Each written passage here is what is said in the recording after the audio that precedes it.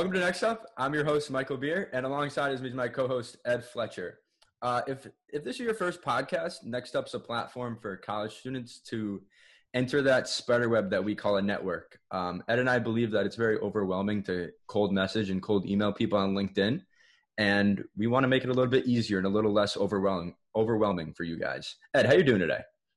I am doing fantastic, Mike. Thank you for asking. I am excited to have our second guest on Next Up, Mike Becker. Mike, how you doing? I'm good. Thank you guys so much for having me. I'm very grateful for this opportunity. Absolutely. Yeah, for sure. So just for you guys listening at home, Mike's a sophomore at Fairfield University, and I promise we're not going to stick with Fairfield. We're gonna we'll switch it up every once in a while. We'll switch it up every once in a while. So Mike's a sophomore. He's majoring in finance at Fairfield. He's also the founder of Bullseye Podcast, which is a new podcast, and we'll get into that later on.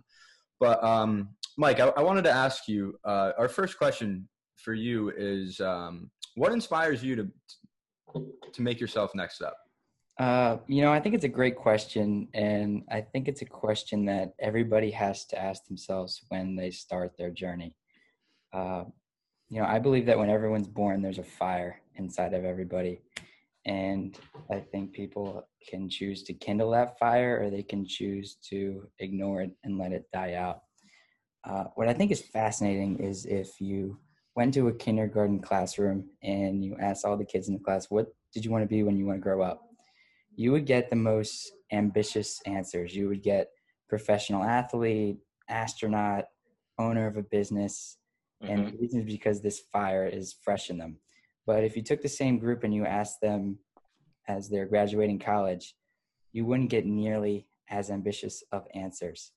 And I think what the key is just protecting the fire inside of you and continuing to build that fire. And, a lot of people will ask, yeah, I want to be successful, but, how do you build that fire? And for me, what's built my fire is the realization that in every task I'm doing, there's an invisible force watching. So let me explain that. Take an intro to finance class, for example, right? Say one day, someone from Goldman Sachs walks in and your teacher says, "Oh, class today, this is John Smith from Goldman Sachs. He's just going to observe our class, and at the end of the class, he's going to pick one of you to offer a job." I guarantee that class would be the most productive class that every person in that class has ever had. People's hands are going to shoot up. They're going to be attentive. They're going to be on the edge of their seat. They're going to be taking the most detailed notes they ever took, right? But what people don't realize is that person is in that classroom every day, whether they can see them or not. So what I mean by that is, if you picture that guy in that class every single day and you act like he's really there and your hand is shooting up and you're attentive and you're taking the best notes, eventually that job offer becomes a reality. And this can apply to all aspects of life, right? So if you want to go into working out, say you were in the gym and you're working out and the workout's really tough and you think, why am I doing this? I'm not getting anything from this, right? And then all of a sudden, poof, a genie pops up and he's got a picture and he says, "This is you in a year." And and in that picture, you achieved whatever goal it is, whether you're trying to lose weight, whether you're lost 100 pounds in that picture, whether you look jacked, and then poof, the genie went back away. You would have the best workout ever because you would realize that end goal is a possibility. So I think that's where my fire builds, is that I believe it is possible and that I always am imagining someone's watching because one day that is a reality. So I think that's what fires me up to be Next Up. And like anybody, if I'm going to do something, I want to be the best. If you're going to do something, why not be the best? So I think that's where it comes from. Yeah. I think a lot of people forget or don't realize that it's really just the mental block. It's you against yourself. I mean, you can do whatever you want to do. You really can, especially today. There's so many resources, especially with the internet. You can reach out to whoever you want as many times as you want. Literally, you can do whatever. And right. And so Mike, a question you just asked yourself is why not, right? And I think that's a great question because I'm a business major, so let's go into business, right? I want to create a social media platform. Why can't I be Facebook? Why can't I be Instagram?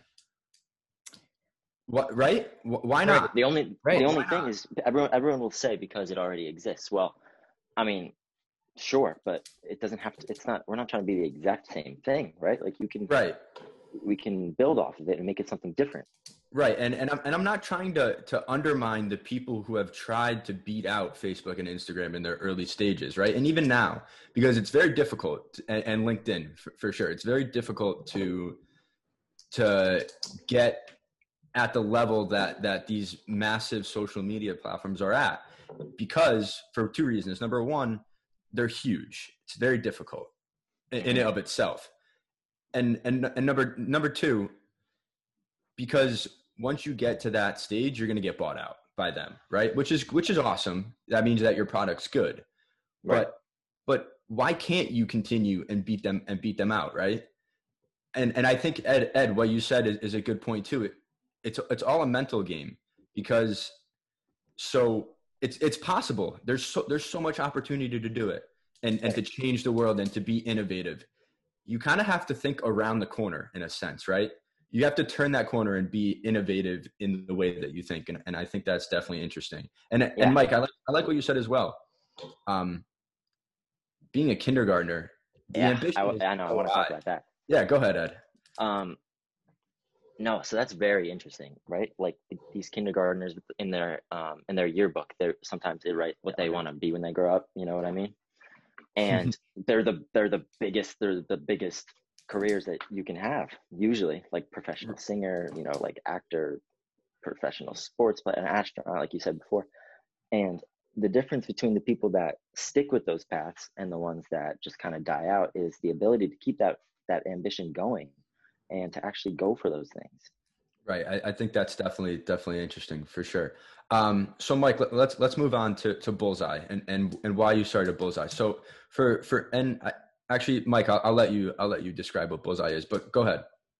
Right. So me and my co-founder, my good friend Nick Nagrilli, we've been getting in finance and we've been accumulating some knowledge. We're finance majors. So, but what we saw was that in the industry as a whole, there's a lack of connection to the common person. And what I mean by that is a lot of people realize the importance of stocks and they realize the importance of investing, and they hear the terms present value and future value, what basically mean if I were to give you $100 now or $100 in a month, the $100 right now is worth more than the $100 in a month, because you can invest that $100 now and make it a greater sum than it would be in a month.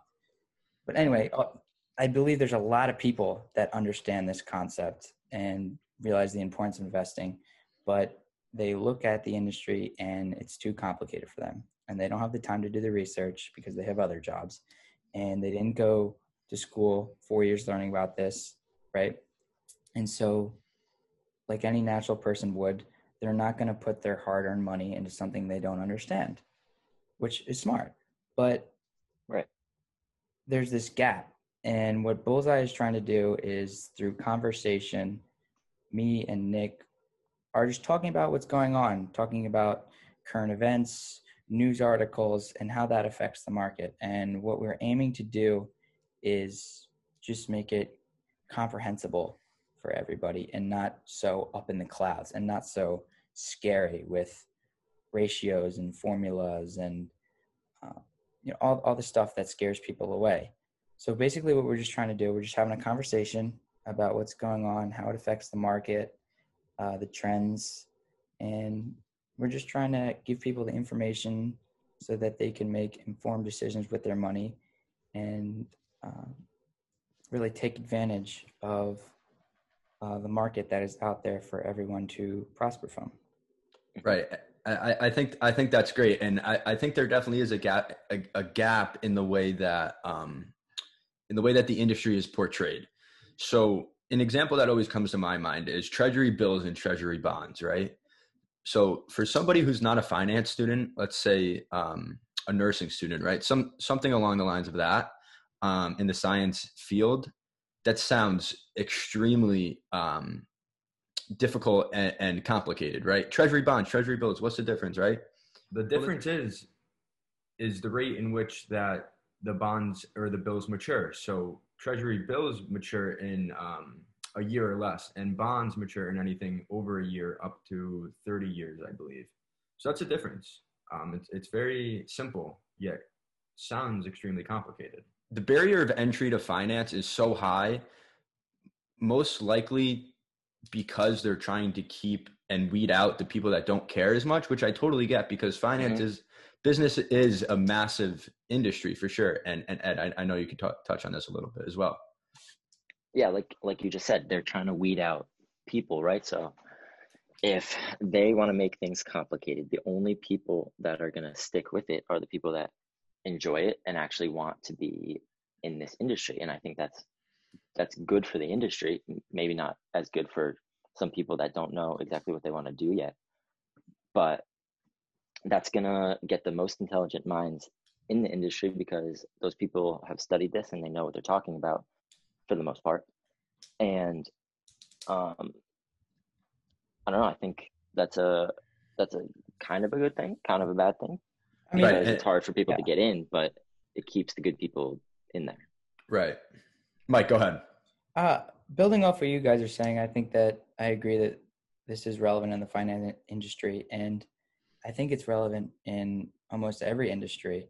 Right. But the thing is that they can't do this for much longer, because right now, with the influx of technology, we can go on YouTube and learn about pretty much anything we want to for the cost of $0.00. So this is starting to fade. This is why we're seeing so many young investors. It's so easy for them with the Robinhood app, and before you would have to go to university for 4 years and spend all this money on this education, and that was the only way to learn it. Only the people that spent this thousands of dollars had the knowledge to go into this field, right? But in today's day and age, anybody can crack the wall. All you have to do is put in the work. It's right there for you. So I think that's something that's exciting for our generation, in that we're starting to break those walls with the advances in technology. Yeah, there's a lot more entrepreneurs and like lone wolves out there, I feel like, than there was 20 years ago. I mean, YouTube and all these social media platforms allow people to learn whatever they want, and they can do it for free, like you said before. And I think that's a big thing. Right. And one of the most complicated things in the world, to me anyway, and I'm sure maybe to you guys as well, but is coding, right? Coding seems like such a difficult task and subject to learn, except I'd argue that it's probably the most accessible subject on the internet to learn about, right? So there's a ton of courses, and they're mostly free. And I think it's interesting because people think it's so complicated, and it is. I'm not downplaying it. It definitely is a complicated subject, but it's so easy to learn about. Everything is so easy to learn about these days. And I think it's interesting because in 5 years, maybe not 5, that might be too short, but maybe like 10 to 15 years, we're going to see who taught themselves this, who's well-rounded in every industry and in every subject. And I think that's interesting for sure. Yeah. Ed, go ahead. Okay. So next question, Mike.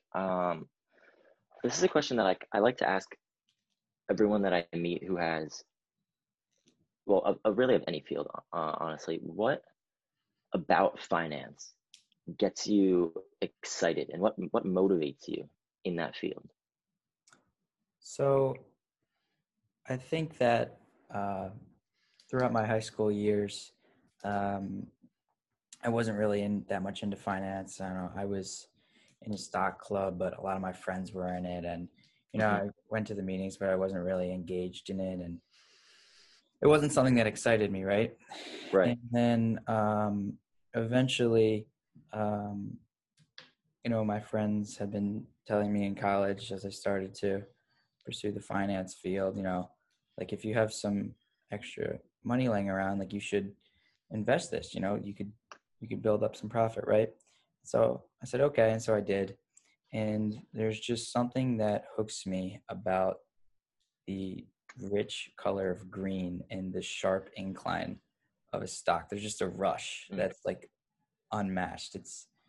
I like to think of it as a game, and you're playing this game against, everybody in the world across the country. And it's just very fun to me. And I think that it goes back to the first question you asked, and it relates to competition. And it's this game of trying to beat the market. And for anybody that doesn't know what I mean when I'm saying that, is when I'm referring to the market, I'm talking about the example in America, the New York Stock Exchange as a whole. Basically what that is when you look at the S&P 500 or the Dow Jones Industrial Index, those are metrics that are used to represent how everyone is doing as a whole in the market, right?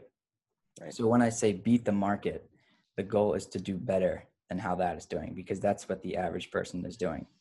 So, it's just about trying, like I said earlier, if you're going to do something, why not be the best? So it's constantly trying to beat the market. I see it as a game. And I think that when you see anything as a game in life, it could take things that are tedious and make them a challenge, which can inspire you. And I think what drives me so much is that when I wake up in the morning, I'm so excited to see what's going to happen in that day. I'm so excited to check my phone and see how much money I gained overnight, or unfortunately how much I lost. But either way, it's just exciting. And I think that the mystery aspect of how much is unknown in the field, there's so much uncertainty. The experts can't tell you if in a week it's going to go up or down. And so I think that's exciting. And I just find it as a game. And I think that when you look at it as a game, and when you look at anything as in general as a game, it makes it a challenge for you. And everybody loves a challenge. So that's what motivates me about finance. Cool. Yeah. The one thing I really like that you said was about the being a game thing, right? Because when it's a game, it no longer becomes work. And when it's not work, that means you're having fun, which means you're going to enjoy whatever you're doing, which means you can be more productive. It means you can do it longer, and you're going to like what you're doing on a daily basis, which is the most important thing, right? You don't want to be doing a job that you don't like doing. That's horrible. Nobody wants that. And if you can find something that generally brings you joy on a day-to-day basis, like you said, waking up, seeing if you lost money or if you made money that day, I think that's very important, is to try and find that thing that really excites you. Right. And Ed, that's a great way to put it. So Mike, you talked about beating the market. So I'm going to throw a fact out there, and the fact really only applies to professionals in the field, right? So currently the three of us were not professionals in the field of finance and trading, and not by any means, right? So statistically speaking, professionals beat the market 8% of the time. 92% of professionals who manage money don't beat the market all the time. So the S&P 500 on average goes up 10% every year. Now it could dip, it could dip, and it can rise 12%, 8%, right? Whatever. But on average, 10% every year. Now that means that 8% of wealth managers, and wealth management is a very competitive field. There are a lot of wealth managers in every city: Wall Street, Chicago, LA, Miami, right? It's a very competitive field, and only 8% of them beat the market. And it's a game in and of itself. And Ed, you put it in a really good way, and I like that. I think everybody loves a challenge, right? And I think it's interesting. It'd be cool to be in the 8%. That's for sure. Yeah. But I think that's all we have for today, Mike. We really appreciate you coming out, and yes, thank you very much. Thank you for taking time out of your day. So we wish you the best of luck in all your endeavors. And Bullseye Finance, I'm really excited to continue to listen to that. And Mike, we hope to make you next up. Awesome. Thank you guys so much for having me. I really appreciate it. And I really like what the podcast is doing. I think, like you said in the opener, so many people have a tough time getting into their field or building that network. And I really love what you guys are doing. So thank you so much for having me. And for everybody listening, check out my podcast. It's on Apple Podcasts and Spotify, Bullseye Finance. So thank you. And the link will be in the link to Spotify and Apple Music for Mike will also be in this description of this podcast. And I love that you plugged it, Mike. There you go. We appreciate you guys listening, and we look forward to next week. And we hope to make you guys next up.